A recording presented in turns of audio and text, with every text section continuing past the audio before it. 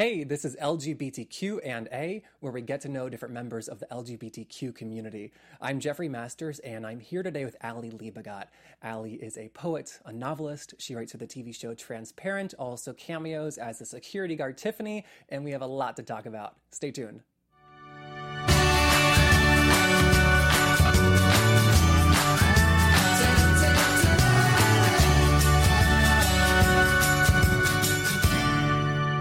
Hey, Ali. Hi. Hey, welcome to our show. Thank you for having me. Absolutely. I told somebody that I was interviewing you, and they said, you know, she's a shirt maker. That is true. All of your accomplishments, though, have been eclipsed. I just mailed a t-shirt to Australia today. Oh my God, which one was it? I realized I made a shirt that says Law and Order episodes where it's the woman's fault, and then there's just like 3,000 hash marks. But I realized as I was shipping it to Australia, I just have a flat shipping fee. Oh, you don't charge international? No, which is why the business will fail. Okay. Good thing you also write. Good thing. As we said, for Transparent. I'm from North Carolina, so when they passed the bathroom bills, I sent an email to my parents saying, you have to watch Transparent, you have to educate yourself, but also, what I think nobody talks about is that I think it's the most Jewish family on TV. Yes, it probably is. I love them. Are there a lot of Jewish people in North Carolina? Well, I left, so now there's like 2. Okay. Yeah, there was 3. Yeah. Yeah. But I also feel so protective over them because I like know them, and so I cannot be objective. I even like Josh. It's very hard to Josh. Poor Josh. do. Who broke Catherine Hahn's heart? Well, you got to wait and see. Season 3 is out soon. When does it come back? I think September 23rd. Okay. This is your first TV gig of any Yes. sort. When did you realize in the process, like, what a special show it was going to be? I think, you know, it's so funny. So much has changed, especially with trans politics in the last 3 years. So even when we were writing the first season before it came out, it was all of these issues weren't in the news like they are now. You know, bathroom law bills, Caitlyn Jenner coming out, like all of this stuff. So I think people wondered. I mean, I've always been in the queer community and had friends that were trans and stuff. So, and I lived in San Francisco for a long time. So, like, but as far as it like hitting the media, like, and opening up so that your mom will know what a trans person is and my mom will, like, it's so much has changed in the last 3 years, you know. So I think we didn't know until I remember when we won the Golden Globe, like, it felt really, no one was expecting that. I mean, I don't know if I wasn't expecting it. It was that late in the process. I mean, we all knew that we were working on something we wanted to be working on, you know. I mean, I felt as a writer, I was a poet first and then a novelist, and sort of always felt like I never got big advances. My books were not those books you buy. If anyone's ever reading my book on a plane, I'm happy, or in an airport, because they're not those books, you know. So for me, the message was always like, all of that queer content makes a project less saleable, not more saleable. So I can't believe I've lived long enough that anyone wants me to, like, give them my queer perspective or experience, you know, because that was never part of the funny capitalist equation. Also, you've been writing for years. Yes. This is the first time that you've, like, been able to make a living writing. Yes, is that it's right? true. Yes, it is. Has that, like, sunk in? Well, you still feel like that? Yeah, I do all the time. All the time. I mean, I like to eat at Cantor's, and they always have older waitresses, and so I always feel like I have somewhere to go if I need to go waitress again, you know, and it'll be Cantor's. But they were just hiring the other day, actually. But yeah, it's really weird to make a living as a writer because I came to terms so long ago that I wasn't going to make a living as a writer, and I was always going to have a side job, and trying to figure out what is the best side job to have to accommodate your life as a writer. You know, I was a waitress, I was a teacher, I was a grocery store cashier, you know, and it just trying to figure out, like, I needed health benefits, like, what was the job that was going to allow me the best leftover time to be a writer, you know, and it was so confusing, you know. It still is for me. Is it weird that you're a TV writer most prominently? I guess so. Now, I mean, now it is. I mean, it's been so new. You know, it hasn't even been 3 years. So I've written 3 seasons of TV. Wow. Where before Transparent did you see yourself represented on TV? Now, I mean, nowhere really. I mean, I'm not sure if I do now. You know, like Tiffany does go through on a golf cart, which I'm grateful for. But I always think that I don't know if I should say this. I didn't watch a lot of TV. I didn't even own a TV when I was asked to write for this show. Oh my God. So the first thing I did was I went and I bought a TV, you know, and then I bought a book, How to Write for TV, and I tried to figure it out, you know. But growing up, I think I loved The Facts of Life. I was obsessed with Jo from The Facts of Life. So I feel like whenever I think of like representation, she was the person that I like had weird feelings for, you know, and like wrote away for the 8x10 glossy of her headshot, you know. And then later in the later seasons of Facts of Life, they really glammed her up, and then I couldn't understand what was happening because she was wearing these giant shoulder pad blazers. Yeah. Do you feel like do you watch pop culture? Like, have you ever seen an Avengers movie? No. Okay. Ask me. I mean, I've watched more movies now than I ever have because they come in the mail. Okay. Like, and I mean, I asked because I know that you can relate, the collective you can relate to other characters that don't look and sound like you. But for you to never see any characters anywhere, that's kind of wild. Is the Avengers gay? Is that a gay movie? They are superheroes and none are gay. There's one female. Gay people always love superheroes, though. Not you. Well, I mean, I don't dislike I actually did have strange feelings for Aquaman. I don't know if I've sorted them out. Oh, that's weird. I don't know. I think it's a little belt. But yeah, I'm a little out of the pop culture loop. I'm more in it now than ever because I live in LA now and I have to try to. You're a TV writer. I just learned how to do the dance, the sprinkler. Do you know what that is? Do you know I think I already forgot. It probably came out in like 1980, but I've just learned it. I think it came out in 2008. How does everyone know the sprinkler and not me? It's like retro now. It's very cool now, actually. It is? Yeah. Good. I just got it down. That's really funny. And also, like, for queer people, you know, until recently we didn't see ourselves in the media. Yeah. But I also think about not seeing ourselves in our lives, like people we know, our communities. We're never born into a queer community. We have to like search them out. And so within that search, I'm kind of obsessed with like the idea of mentorship and finding mentors and not finding mentors. Like I remember in college having a professor who was like overtly gay, and it was shocking to me that he would be okay with people knowing he was gay. Was this in North Carolina? This was. Yeah. I mean, I'm much older than you, but Which is okay. I grew up without the internet, you know, so when I turned old enough, I knew I had to get to San Francisco, and that was my search for queer community, you know, and so I moved to San Francisco and to be a writer and to be gay, you know, and so for me it was like, so I just, someone that I just knew, get there, you know, and everything will be fine, you know, but it's almost like survival, to cut you off. It seems like survival wise for you, like you needed to be gay and you needed to write, and whether or not you made a living doing it didn't matter. Like those were like the food and water. Yeah. That's wild. That's really true.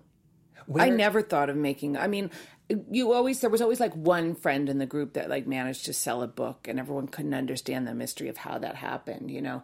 But I think a lot of my peers also were people who lived the same way, so it was very normalized. You know, we had our own events, we had our own communities, we read at the same places, you know, we went to the same bars. It was a community, you know, and the cost of living was so much less in San Francisco then that you could survive off, you know, a coffee shop job or a waitress job, and it wasn't.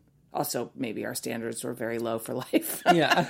Just like a happy hour beer. Yeah, well, or 12. Oh, we have a lot more in common, I thought. But going back to the mentors, before you moved to San Francisco, did you have a mentor? No, I didn't. I mean, I was so gay, and I just saw that movie. Well, I didn't just see it, but I was obsessed with that movie, Carol. And I actually wrote a short.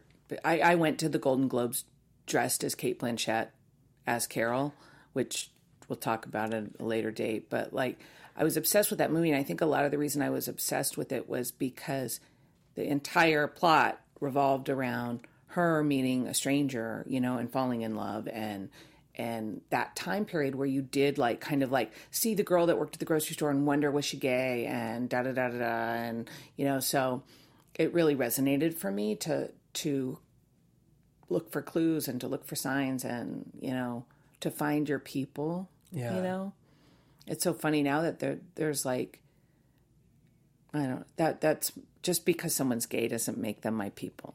You know what I mean? Where at a different time in my life, it was the thing that I needed to see in myself so much, you know, because I had a lot of shame and about being gay, and I think culturally, like our culture was so less open. You know, I was in my mid-20s before the character Ellen came out as gay on her TV show, so it was like it was news when a character came out as gay. Do you know? And so I'm always obsessed with, I could talk about this forever, so cut me off if you need to, but coming of age in a time where, especially living in San Francisco, everyone was dying of AIDS. Everyone.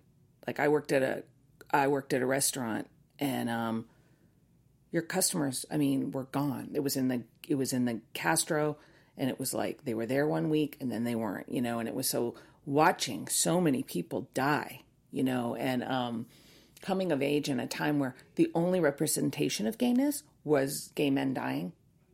You know, if there was a TV show, like I'm thinking of like shows like Philadelphia, or do you know what I mean? Yeah. If you got to be a gay in the media, that's what you got to do. You got to die. Yeah. And you got to have like a sad mom, like be at the son's bed. And hopefully if she'd be there. It maybe. And then you had the dad like throwing a lamp. And that was like, that was queerness, I think, in the media. I mean, that may be a little rough, but no, I know what you mean. It's close. I mean, it's so interesting hearing you discuss it, because like queer literature that discusses AIDS dying, it's the gay experience. It's a normal heart. There's not a lesbian on in that movie, you know? It's, and like Angel in America, like there's nothing that details the like queer woman's experience. Well, the queer woman was being the friend and the nurse to many of those people, you know what I mean? And when I lived in San Francisco, like the queer women were being in activist groups, Queer Nation, they were being in ACT UP, you know, they were doing protests and stuff like that. So they were around in their own ways, you know, but they weren't at risk in the same way, you know, health-wise. So have you always presented like, is it like masculinely? Yeah, I mean, I think if in my heart of hearts, I probably would have a lot younger, but I think there was like resistance in my family for me to do that. You know, the women in my family are women, you know, and so as I sort of came into, like, for a long time, not for a long time, but I was always like, I'm not butch. Because I was really into, like, there was a time in San Francisco, like, you're top, you're a bottom, you're a butch, you're a femme. Like, it just felt so constricting. I didn't want to, like, say I was anything, you know. But, yeah, I think naturally I've always been sort of butch in my heart, you know. And now I always call myself, I do stand up sometimes. I'm always like, you know, I identify really as a gender turducken. That's how I identify, you know. That's very good. Because my whole life is like, sir, ma'am, sir, ma'ams, all day long.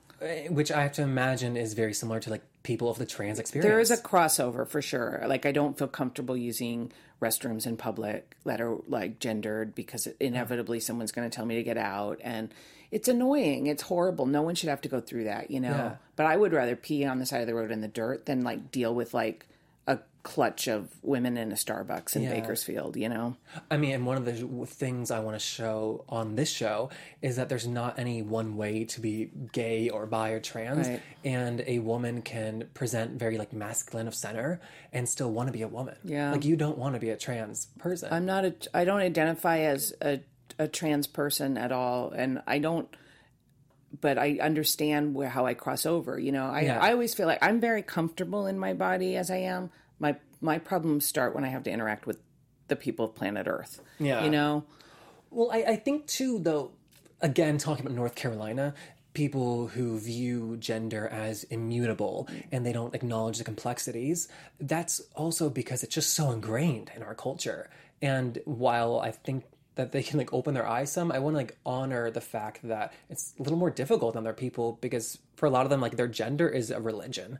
And if it's like telling you you can't believe in God anymore, for them hearing that there's something in between man and woman, or you can be a woman and like present in different ways, that it's mind blowing. Or you can identify as male, and I that's the other thing I feel like is like there's so many, I know so many gay men and even straight men. I know some straight men that identify and present in a feminine manner, and they are so at risk, like because you know it's that sissy thing and stuff like that. So you know.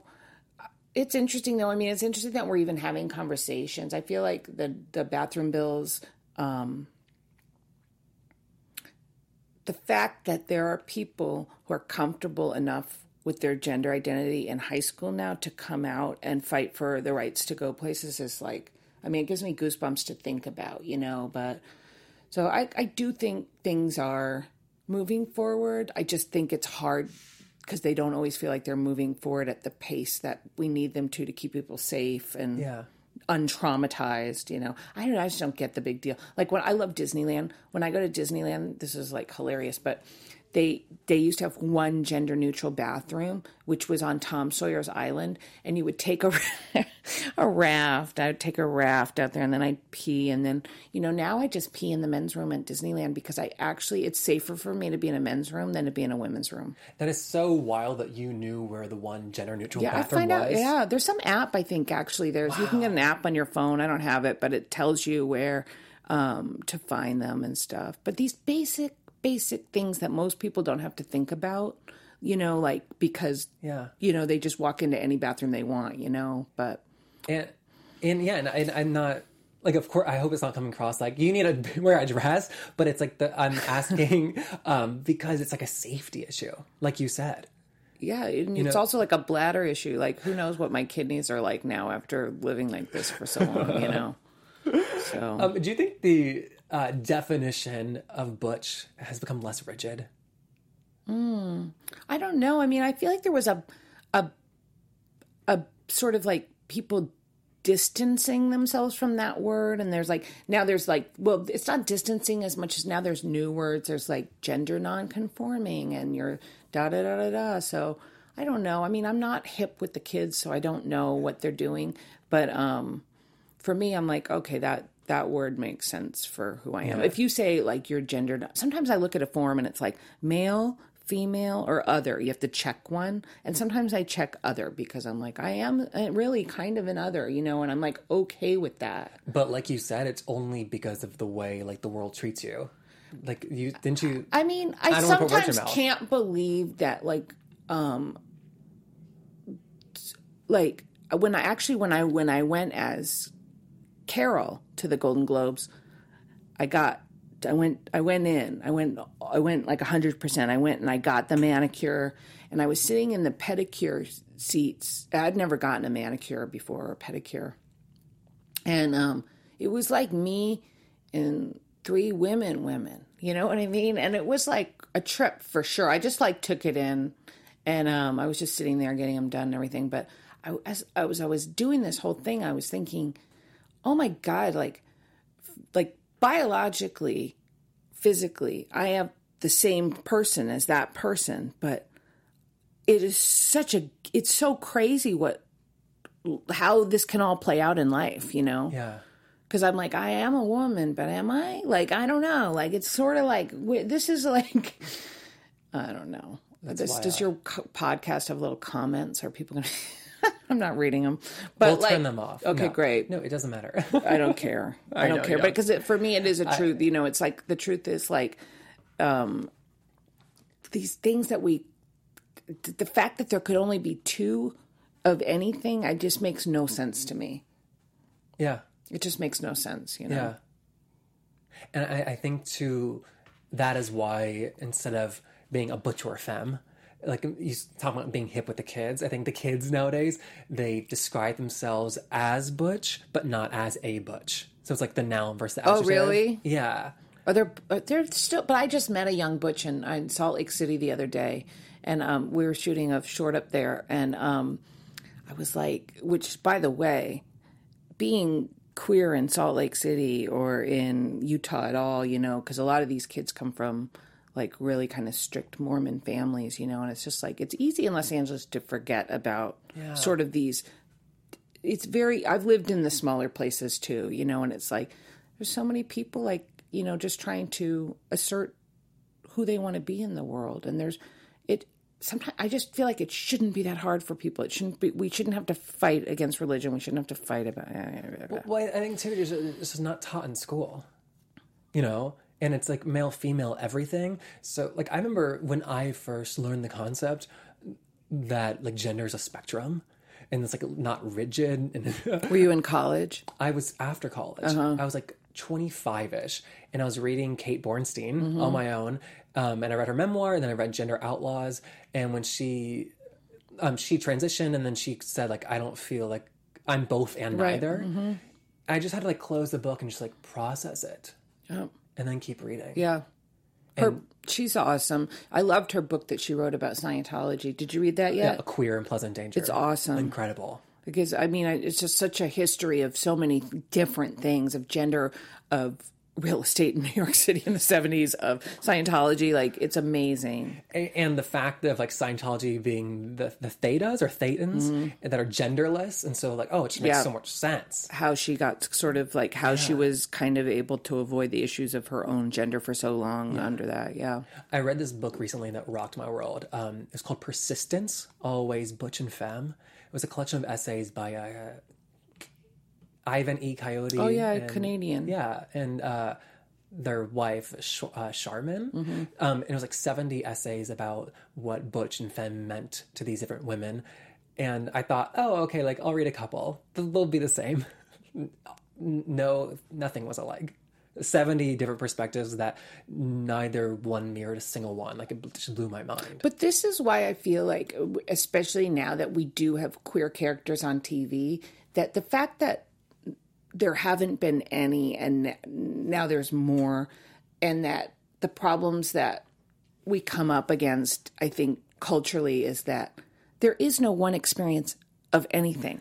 But when you wait forever to see like the dyke on TV or a trans woman on TV, people have been starved of that representation. So that we all have this different idea of like what should be represented once it's finally there, And so I think it's so interesting to me that like you would never, like, a straight white cis man could behave so poorly as a character all the time on TV and it would be okay, you know what I mean? But because there's so many to choose from, So I look forward to the day when, like, I think we have more than we used to, but like I said, these are challenges, I think. Yeah, and we tend to get the characters once they've figured things out. So like, I want to see the young butch girl who's like figuring out that she's butch, and it's like meddling in it, not once she's older and like describing herself as a butch. Right. Like, I want these coming of age stories for queer people, but it's coming, I think.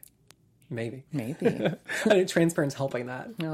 With the growing visibility of lesbians and butch women on TV, does that change kind of like your aspirations for your like own life, like your career goals? I don't know if it does. Like, for me, it's like I can't ever imagine writing could happen, but like queer characters will always be in my novels, and I can't imagine. I don't know how to divorce myself from my own experience enough to not have them there, Yeah. It might not be the issue, but they'll be there, And I also feel like if I don't write those characters, who does? Do you know?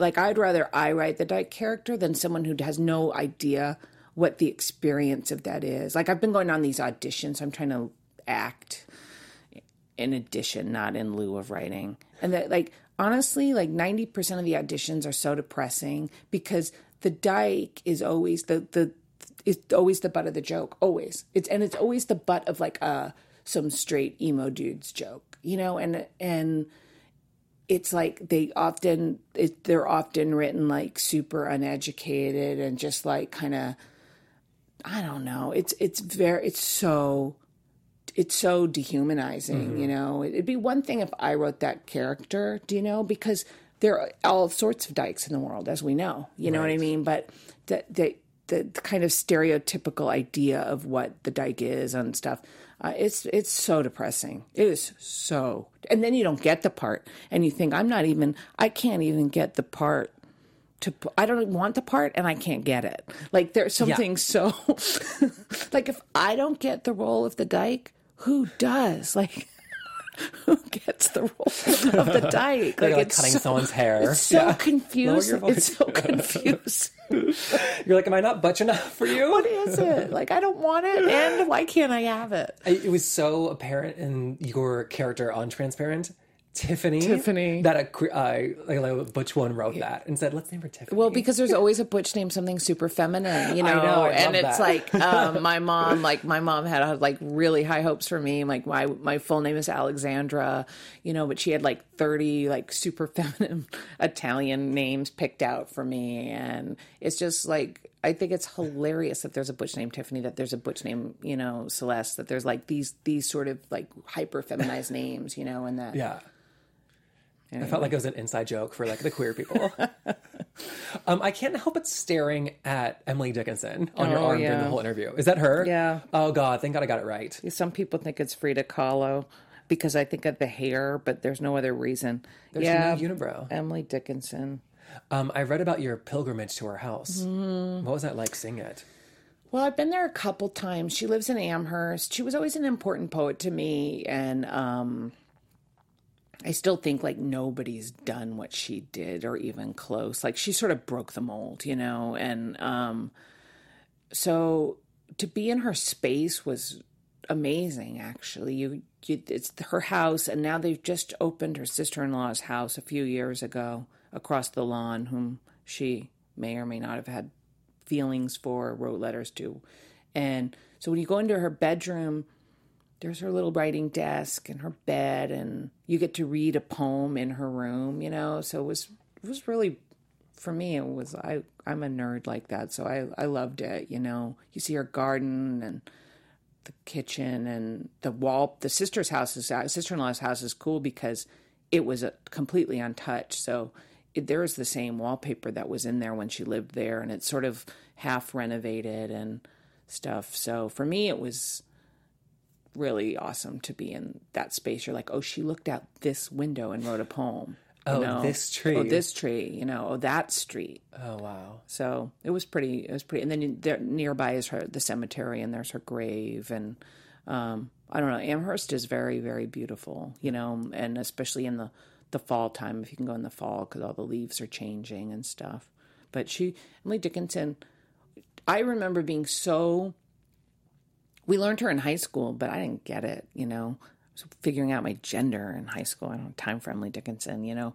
But that I always felt like, I don't know, I associated her with school or something, or like she was like some sort of like prude good girl. And then when I got deeper, her poems rhyme. What is this? You know, and then when you get deeper in there, you're like, oh, I felt a funeral in my brain. That was the first Emily Dickinson poem that like kind of changed things for me. I was like, I felt a funeral in my brain, Emily Dickinson. What are you talking about? Yeah. So then I wanted to know everything, you know, and I don't know. I just think she was an incredible person and poet.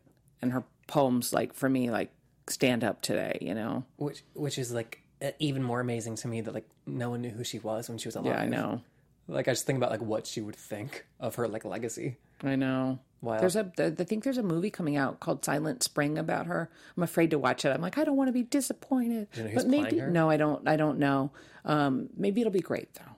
We'll see. Or we won't see. I'm playing her. I also saw, like, the reference, I laughed, in Beautifully Worthless. I've been reading a lot of Emily Dickinson in one of the letters. Yeah. That also kind of matches your, it's okay to call it a pilgrimage. Yeah. In Beautifully Worthless, it just captured the queer experience to me, where we're simultaneously running towards something we can't see, but also like away from something. And it's like just chasing both. That book was The Beautifully Worthless was the first book that I wrote, and it was it was based on a road trip I took I think in 1997 or 8, somewhere around there. And it was no cell phones. I was alone. I traveled with my dog many times across the country.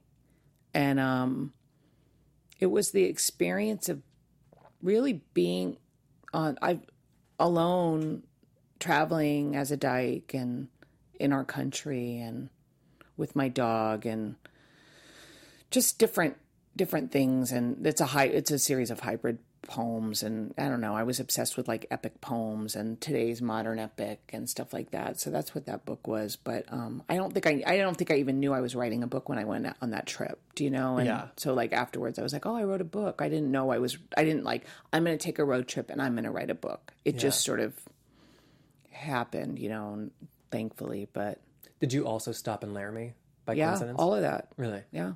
When Laramie, I went through Laramie before Matthew Shepard was murdered. And so when I edited the book, it was just after he had died.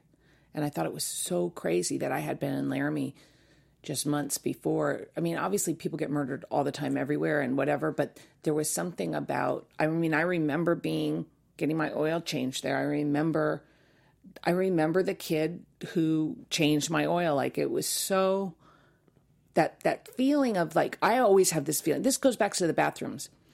I always have that feeling of, I can't go in there. Oh, you're being crazy. Yes, you can. And then you go in there and the bad thing happens. Do you know what I mean? Yeah. So it's like that idea of like trying to trust our intuition and safety and constantly being told like, you're fine. There's no one, and so it was so shocking to me. Like the reason I've traveled so much with my pets, and that dog passed away, but I love that dog so much. Rorschach, she was this like crazy Dalmatian who like bit every one of my girlfriends in the face, and like she was. Oh, that's it? Yeah. And she was awesome though in all these other ways, but she was like, no one would fuck with me with that dog. Can we say that word? Yeah. And that's why you travel with your pets. Yeah.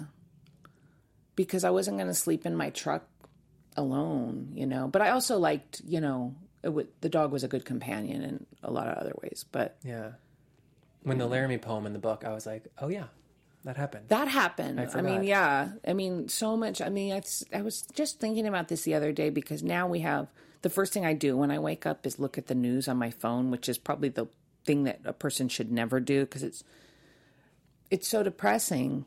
And I feel like it's made to, you don't have to seek out trauma. It's right there for you. Do you know? And the opposite.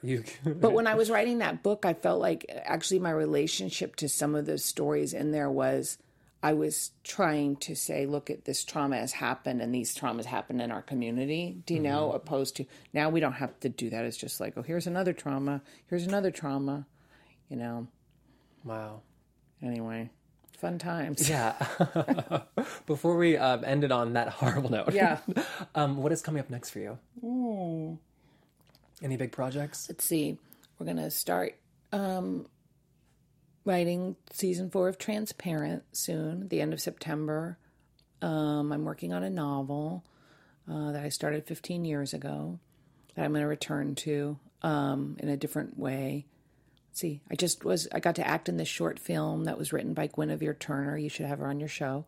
And that was really fun. That was in Salt Lake City. And I don't know. I'm going to just keep on keeping on, I think. Great. You must change your life. You must change your life. It's on her arm.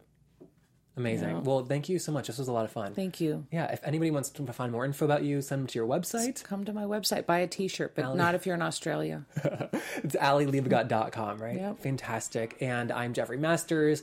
I'm on Twitter at JeffMasters1. You can find all of our other shows for LGBTQ&A on iTunes, also YouTube if you want to watch our beautiful faces. And we'll see you next time. Goodbye. From executive producers Maria Menounos, Kevin Undergaro, Phil Svitek, and the entire AfterBuzz TV staff, we would like to thank you for listening to the AfterBuzz TV network. To watch or listen to other after shows and post comments or questions, be sure to visit AfterBuzzTV.com. I'm Sir Richard Wentworth, and this has been a presentation of AfterBuzz TV. The views expressed herein are those of the hosts only and do not necessarily reflect the views of AfterBuzz TV or its owners or principals.